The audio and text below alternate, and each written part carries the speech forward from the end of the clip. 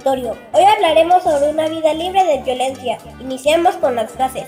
No a la violencia. Mi vida tiene valor, mi cuerpo no tiene precio. ¿A qué nos referimos con este tema? A que todos los niños tienen derecho a vivir sin miedo, en un ambiente tranquilo y armónico, que les permita crecer sanos física y mentalmente. ¿Qué es la violencia? Es el uso intencional de la fuerza física como los golpes y psicológica.